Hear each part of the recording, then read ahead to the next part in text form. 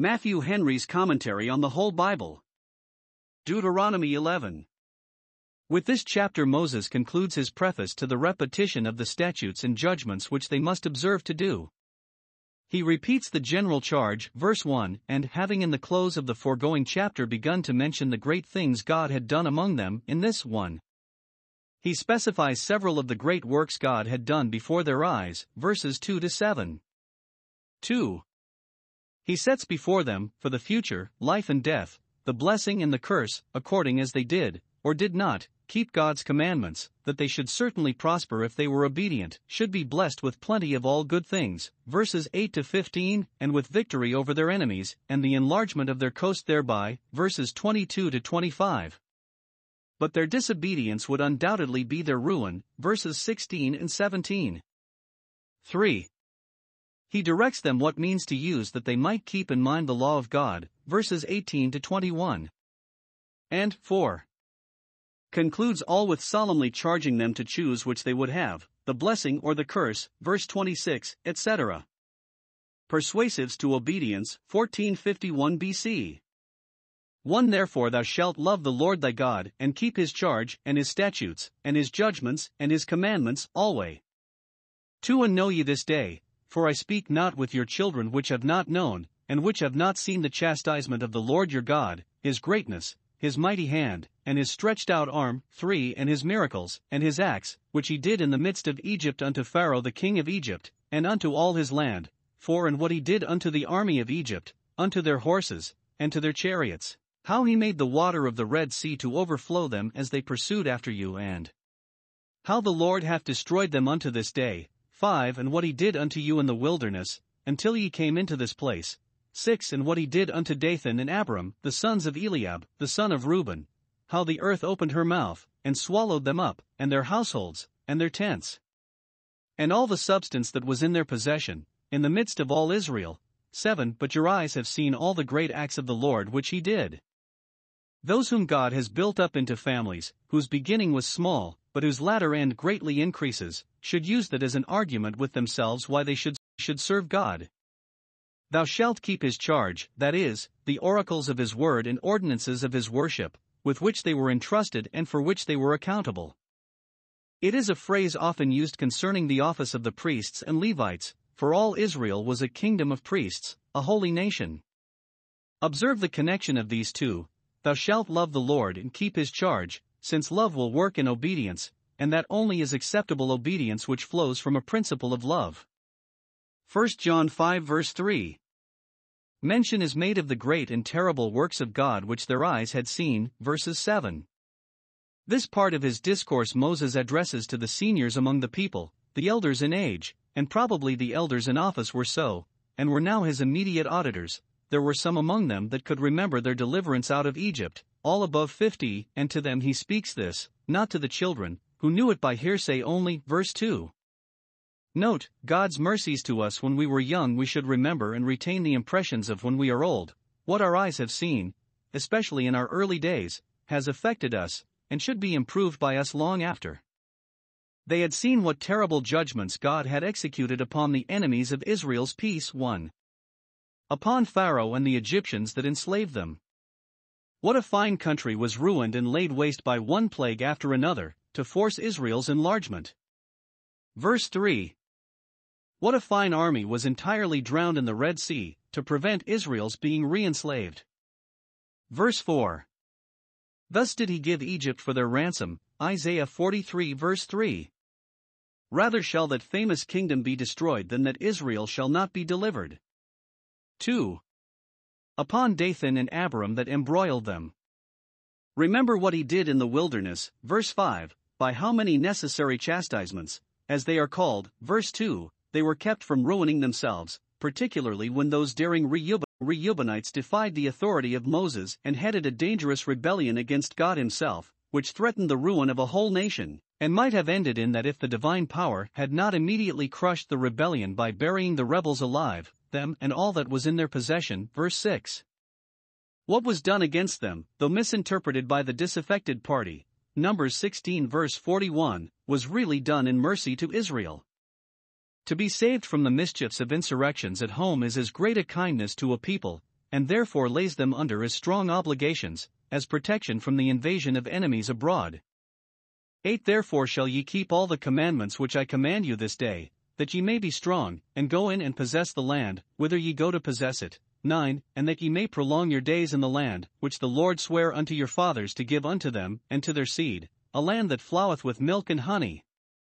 10 For the land, whither thou goest in to possess it, is not as the land of Egypt, from whence ye came out, where thou sowedst thy seed, and waterest it with thy foot, as a garden of herbs. 11 But the land, whither ye go to possess it, is a land of hills and valleys, and drinketh water of the rain of heaven. 12 A land which the Lord thy God careth for, the eyes of the Lord thy God are always upon it, from the beginning of the year even unto the end of the year. 13 And it shall come to pass, if ye shall hearken diligently unto my commandments which I command you this day, to love the Lord your God, and to serve him with all your heart, and with all your soul. 14 That I will give you the rain of your land in his due season, the first rain and the latter rain, that thou mayest gather in thy corn, and thy wine, and thine oil. 15 And I will send grass in thy fields for thy cattle, that thou mayest eat and be full. 16 Take heed to yourselves, that your heart be not deceived, and ye turn aside, and serve other gods, and worship them. 17 And then the Lord's wrath be kindled against you, and he shut up the heaven, that there be no rain, and that the land yield not her fruit, and lest ye perish quickly from off the good land which the Lord giveth you. Still Moses urges the same subject, as loath to conclude till he had gained his point. If thou wilt enter into life, if thou wilt enter into Canaan, a type of that life, and find it a good land indeed to thee, keep the commandments, keep all the commandments which I command you this day, love God and serve him with all your heart. 1 Because this was the way to get and keep possession of the promised land. 1. It was the way to get possession, verse 8 that you may be strong for war, and so go in and possess it. So little did they know either of hardship or hazard in the wars of Canaan that he does not say they should go in and fight for it. No, they had nothing in effect to do but go in and possess it. He does not go about to teach them the art of war, how to draw the bow, and use the sword, and keep ranks, that they might be strong and go in and possess the land. No, but let them keep God's commandments, and their religion, while they are true to it, will be their strength and secure their success. 2. It was the way to keep possession, v. 9 that you may prolong your days in this land that your eye is upon. Sin tends to the shortening of the days of particular persons, and to the shortening of the days of a people's prosperity, but obedience will be a lengthening out of their tranquility. 2. Because the land of Canaan, into which they were going, had a more sensible dependence upon the blessing of heaven than the land of Egypt had, verses 10 to 12. Egypt was a country fruitful enough, but it was all flat, and was watered, not as other countries with rain. It is said of Egypt, Zechariah 14 verse 18, that it has no rain, but by the overflowing of the river Nile at a certain season of the year, to the improving of which there was necessary a great deal of the art and labor of the husbandman, so that in Egypt a man must bestow as much cost and pains upon a field as upon a garden of herbs. And this made them the more apt to imagine that the power of their own hands got them this wealth. But the land of Canaan was an uneven country, a land of hills and valleys, which not only gave a more pleasing prospect to the eye, but yielded a greater variety of soils for the several purposes of the husbandman. It was a land that had no great rivers in it, except Jordan, but drank water of the rain of heaven, and so 1. Saved them a great deal of labor. While the Egyptians were ditching and guttering in the fields, up to the knees in mud, to bring water to their land, which otherwise would soon become like the heath in the wilderness, the Israelites could sit in their houses, warm and easy, and leave it to God to water their land with the former and the latter rain, which is called the river of God, Psalm 65 verse 9, perhaps in allusion to, and contempt of, the river of Egypt, which that nation was so proud of. Note, the better God has provided, by our outward condition, for our ease and convenience, the more we should abound in his service, the less we have to do for our bodies the more we should do for God in our souls. 2. So he directed them to look upwards to God, who giveth us rain from heaven in fruitful seasons, Acts 14 verse 17, and promised to be himself as the dew unto Israel, Hosea 14 verse 5. Note 1. Mercies bring with them the greatest comfort and sweetness when we see them coming from heaven, the immediate gifts of divine providence. 2. The closer dependence we have upon God, the more cheerful we should be in our obedience to him. See how Moses here magnifies the land of Canaan above all other lands, that the eyes of God were always upon it, that is, they should be so, to see that nothing was wanting, while they kept close to God in duty. Its fruitfulness should be not so much the happy effect of its soil as the immediate fruit of the divine blessing. This may be inferred from its present state, for it is said to be at this day, now that God has departed from it, as barren a spot of ground as perhaps any under heaven. Call it not Naomi, call it Mara. 3. Because God would certainly bless them with an abundance of all good things if they would love Him and serve Him. Verses 13 to 15 I will give you the rain of your land in due season, so that they should neither want it when the ground called for it nor have it in excess, but they should have the former rain, which fell at seed time, and the latter rain, which fell before the harvest. Amos 4 verse 7. This represented all the seasonable blessings which God would bestow upon them, especially spiritual comforts, which should come as the latter and former rain. Hosea 6 verse 3. And the earth thus watered produced 1. Fruits for the service of man, corn and wine, and oil, Psalm 104 verses 13 to 15. 2. Grass for the cattle, that they also might be serviceable to man, that he might eat of them, and be full, verse 15. Godliness hath here the promise of the life that now is, but the favor of God shall put gladness into the heart, more than the increase of corn and wine and oil will. 4. Because their revolt from God to idols would certainly be their ruin. Take heed that your hearts be not deceived, verses 16 and 17. All that forsake God to set their affection upon, or pay their devotion to, any creature, will find themselves wretchedly deceived to their own destruction, and this will aggravate it that it was purely for want of taking heed. A little care would have prevented their being imposed upon by the great deceiver. To awaken them to take heed, Moses here tells them plainly that if they should turn aside to other gods, 1. They would provoke the wrath of God against them, and who knows the power of that anger? 2. Good things would be turned away from them, the heaven would withhold its rain, and then of course the earth would not yield its fruit. 3. Evil things would come upon them, they would perish quickly from off this good land. And the better the land was, the more grievous it would be to perish from it.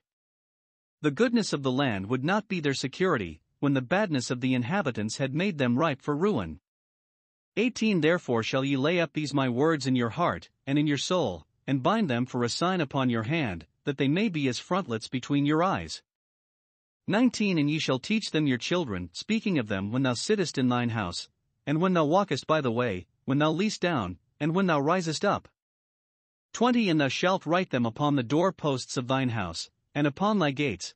21 That your days may be multiplied, and the days of your children, in the land which the Lord sware unto your fathers to give them, as the days of heaven upon the earth. 22 For if ye shall diligently keep all these commandments which I command you, to do them, to love the Lord your God, to walk in all his ways, and to cleave unto him. 23 Then will the Lord drive out all these nations from before you, and ye shall possess greater nations and mightier than yourselves. 24 Every place whereon the soles of your feet shall tread shall be yours, from the wilderness and Lebanon, from the river Euphrates, even unto the uttermost sea shall your coast be. 25 There shall no man be able to stand before you, for the Lord your God shall lay the fear of you, and the dread of you upon all the land that ye shall tread upon, as he hath said unto you. Here, 1. Moses repeats the directions he had given for the guidance and assistance of the people in their obedience, and for the keeping up of religion among them, verses 18 to 20, which is much to the same purport with what we had before, chapter 6 verse 6, etc. Let us all be directed by the 3 rules here given. 1. Let our hearts be filled with the Word of God. Lay up these words in your heart and in your soul. The heart must be the treasury or storehouse in which the Word of God must be laid up, to be used upon all occasions. We cannot expect good practices in the conversation, unless there be good thoughts, good affections, and good principles in the heart. 2. Let our eyes be fixed upon the Word of God. Bind these words for a sign upon your hand, which is always in view, Isaiah 49 verse 16, and as frontlets between your eyes, which you cannot avoid the sight of. Let them be as ready and familiar to you, and have your eyes constantly upon them, as if they were written upon your doorposts, and could not be overlooked either when you go out or when you come in. Thus we must lay God's judgments before us, having a constant regard to them, as the guide of our way, as the rule of our work, Psalm 119 verse 30. 3. Let our tongues be employed about the word of God. Let it be the subject of our familiar discourse, wherever we are, especially with our children, who must be taught the service of God, as the one thing needful, much more needful than either the rules of decency, or the calling they must live by in this world. Great care and pains must be taken to acquaint children betimes, and to affect them, with the word of God, and the wondrous things of his law. Nor will anything contribute more to the prosperity and perpetuity of religion in a nation than the good education of children. If the seed be holy, it is the substance of a land. 2. He repeats the assurances he had before given them, in God's name, of prosperity and success if they were obedient. 1. They should have a happy settlement, verse 21. Their days should be multiplied, and, when they were fulfilled, the days of their children likewise should be many, as the days of heaven, that is, Canaan should be sure to them, and their heirs forever, as long as the world stands, if they did not by their own sin throw themselves out of it. 2. It should not be in the power of their enemies to give them any disturbance, nor make them upon any account uneasy. If you will keep God's commandments and be careful to do your duty, verse 22, God will not only crown the labors of the husbandman with plenty of the fruits of the earth, but he will own and succeed the more glorious undertakings of the men of war. Victory shall attend your arms, which way soever they turn. God will drive out these nations, and put you in possession of their land, verses 23 and 24. Their territory should be enlarged to the utmost extent of the promise, Genesis 15 verse 18. And all their neighbors should stand in awe of them, verse 25. Nothing contributes more to the making of a nation considerable abroad, valuable to its friends and formidable to its enemies, than religion reigning in it, or who can be against those that have God for them? And he is certainly for those that are sincerely for him, Proverbs 14 verse 34. The blessing and the curse, 1451 BC. 26 Behold, I set before you this day a blessing and a curse. 27 A blessing, if ye obey the commandments of the Lord your God, which I command you this day. 28 And a curse, if ye will not obey the commandments of the Lord your God, but turn aside out of the way which I command you this day, to go after other gods, which ye have not known. 29 And it shall come to pass, when the Lord thy God hath brought thee in unto the land whither thou goest to possess it, that thou shalt put the blessing upon Mount Gerizim, and the curse upon Mount Ebal. 30 Are they not on the other side Jordan, by the way where the sun goeth down, in the land of the Canaanites, which dwell in the champaign over against Gilgal, beside the plains of Moor? 31 For ye shall pass over Jordan to go and to possess the land which the Lord your God giveth you, and ye shall possess it, and dwell therein. 32 And ye shall observe to do all the statutes and judgments which I set before you this day. Here Moses concludes his general exhortations to obedience, and his management is very affecting, and such as, one would think, should have engaged them forever to God, and should have left impressions upon them never to be worn out. 1. He sums up all his arguments for obedience in 2 words, the blessing and the curse, verse 26, that is, the rewards and the punishments, as they stand in the promises and the threatenings, which are the great sanctions of the law, taking hold of hope and fear, those 2 handles of the soul, by which it is caught, held, and managed. These 2, the blessing and the curse, he set before them, that is, 1. He explained them, that they might know them. He enumerated the particulars contained both in the blessing and in the curse, that they might see the more fully how desirable the blessing was, and how dreadful the curse. 2. He confirmed them, that they might believe them, made it evident to them, by the proofs he produced of his own commission, that the blessing was not a fool's paradise, nor the curse a bugbear, but that both were real declarations of the purpose of God concerning them. 3. He charged them to choose which of these they would have, so fairly does he deal with them, and so far is he from putting out the eyes of these men, as he was charged, Numbers 16 verse 14. They and we are plainly told on what terms we stand with Almighty God. 1. If we be obedient to his laws, we may be sure of a blessing, verse 27. But 2. If we be disobedient, we may be as sure of a curse, verse 28. Say you to the righteous, for God has said it, and all the world cannot unsay it, that it shall be well with them, but woe to the wicked, it shall be ill with them. 2. he appoints a public and solemn proclamation to be made of the blessing and curse which he had set before them, upon the two mountains of Gerizim and Ebal, verses 29 and 30. We have more particular directions for this solemnity in chapter 27 verse 11, etc., and an account of the performance of it, Joshua 8 verse 33, etc. It was to be done, and was done, immediately upon their coming into Canaan, that when they first took possession of that land they might know upon what terms they stood. The place where this was to be done is particularly described by Moses, though he never saw it, which is one circumstance among many that evidences his divine instructions. It is said be near the plain, or oaks or meadows, of Moreh, which was one of the first places that Abraham came to in Canaan, so that in sending them thither, to hear the blessing and the curse, God reminded them of the promise he made to Abraham in that very place, Genesis 12 verses 6 and 7. The mention of this appointment here serves 1. For the encouragement of their faith in the promise of God, that they should be masters of Canaan quickly. Do it, says Moses, on the other side Jordan, verse 30, for you may be confident you shall pass over Jordan, verse 31. The institution of this service to be done in Canaan was an assurance to them that they should be brought into possession of it, and a token like that which God gave to Moses, Exodus 3 verse 12, you shall serve God upon this mountain. And 2. It serves for an engagement upon them to be obedient, that they might escape that curse, and obtain that blessing, which, besides what they had already heard, they must shortly be witnesses to the solemn publication of. Verse 32, you shall observe to do the statutes and judgments, that you may not in that solemnity be witnesses against yourselves.